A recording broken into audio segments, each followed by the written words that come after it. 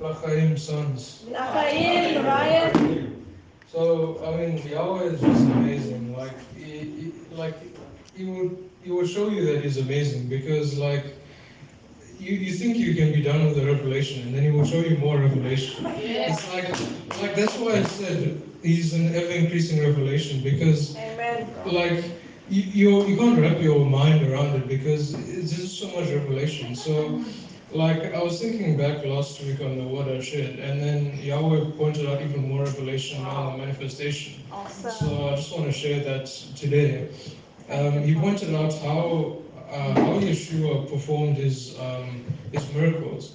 So when like last week I was talking about the manifestation, it's like it's the works is you manifesting it. It's the action of you manifesting it. So like touching with what Sharon said yesterday about this is a realm of action. So the way Yeshua did things is that he didn't like pray for something to happen. He manifested by an action. So, for example, if we look back in the verse of, we look back in the book of John, chapter 21, when he met up with the disciples after he was resurrected, and they were fishing.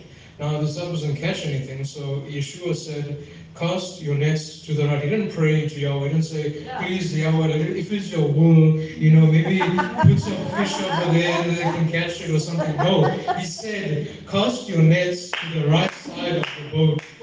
When they did that, what happened? The fish were there, they caught, it says they caught 153 fish. Wow.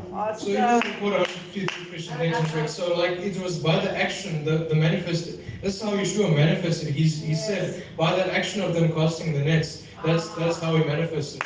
Amen. Sons demonstrate. Exactly. And then again, when the first miracle he performed, it says in the book of John again, in John 2, chapter 2, it says, on the third day, this is when Yeshua went to that wedding banquet, and he turned the water into wine. Again, he didn't pray for the water to turn into wine. He told the servants, take there were six ceremonial bowls, or like jugs of water that they used to wash their hands. He said, take those and draw a glass from the jar and take it to the host. And when he did that, then it turned into the wine. He didn't pray for it. It was manifested by that action. Awesome. Exactly. By that action, he told them, and it turned into wine. Amen. So, wow.